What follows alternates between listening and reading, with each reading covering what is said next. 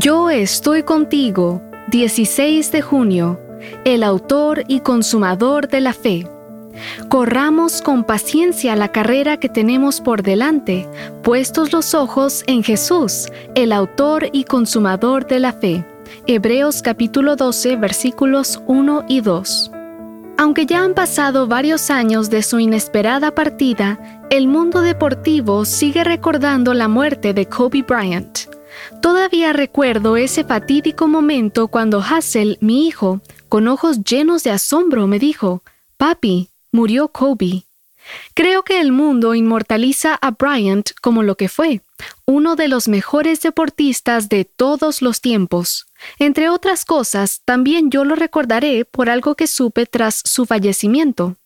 El ex-Lakers visitaba la iglesia con frecuencia. Se sentaba en la parte de atrás de la iglesia para que su presencia no distrajera a la gente de centrarse en la presencia de Cristo. ¿Alguna vez hemos centrado toda nuestra atención en la presencia de Cristo? Es decir, ¿hemos puesto nuestros ojos completamente en Jesús?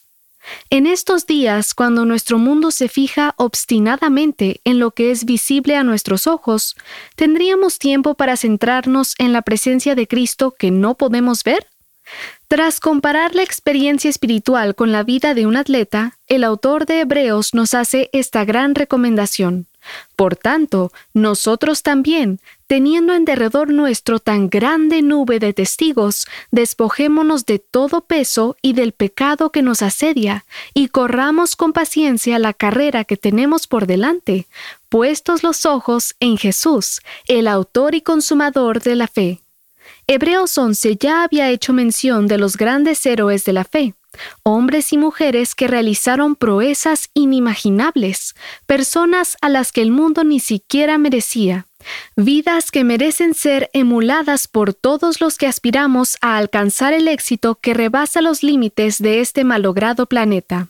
Sin embargo, a pesar de tener esa gran nube de testigos, atletas que alcanzaron la cumbre de la vida terrenal y espiritual, no debemos hacer de ellos el centro de nuestra atención. Fijemos nuestra mirada en Jesús, es el consejo inspirado. No permitamos que nada nos distraiga del personaje más importante del universo, nuestro Señor Jesucristo. Nos toca correr la carrera que nos llevará a la vida eterna, mirando al invisible. Y para alcanzar la meta eterna, necesitamos adquirir esa fortaleza que resulta de fijar nuestra atención en Jesús. Kobe no solo tenía visión en el terreno de juego, también en el ámbito espiritual. Se quedó atrás para que la gente se concentrara en Cristo.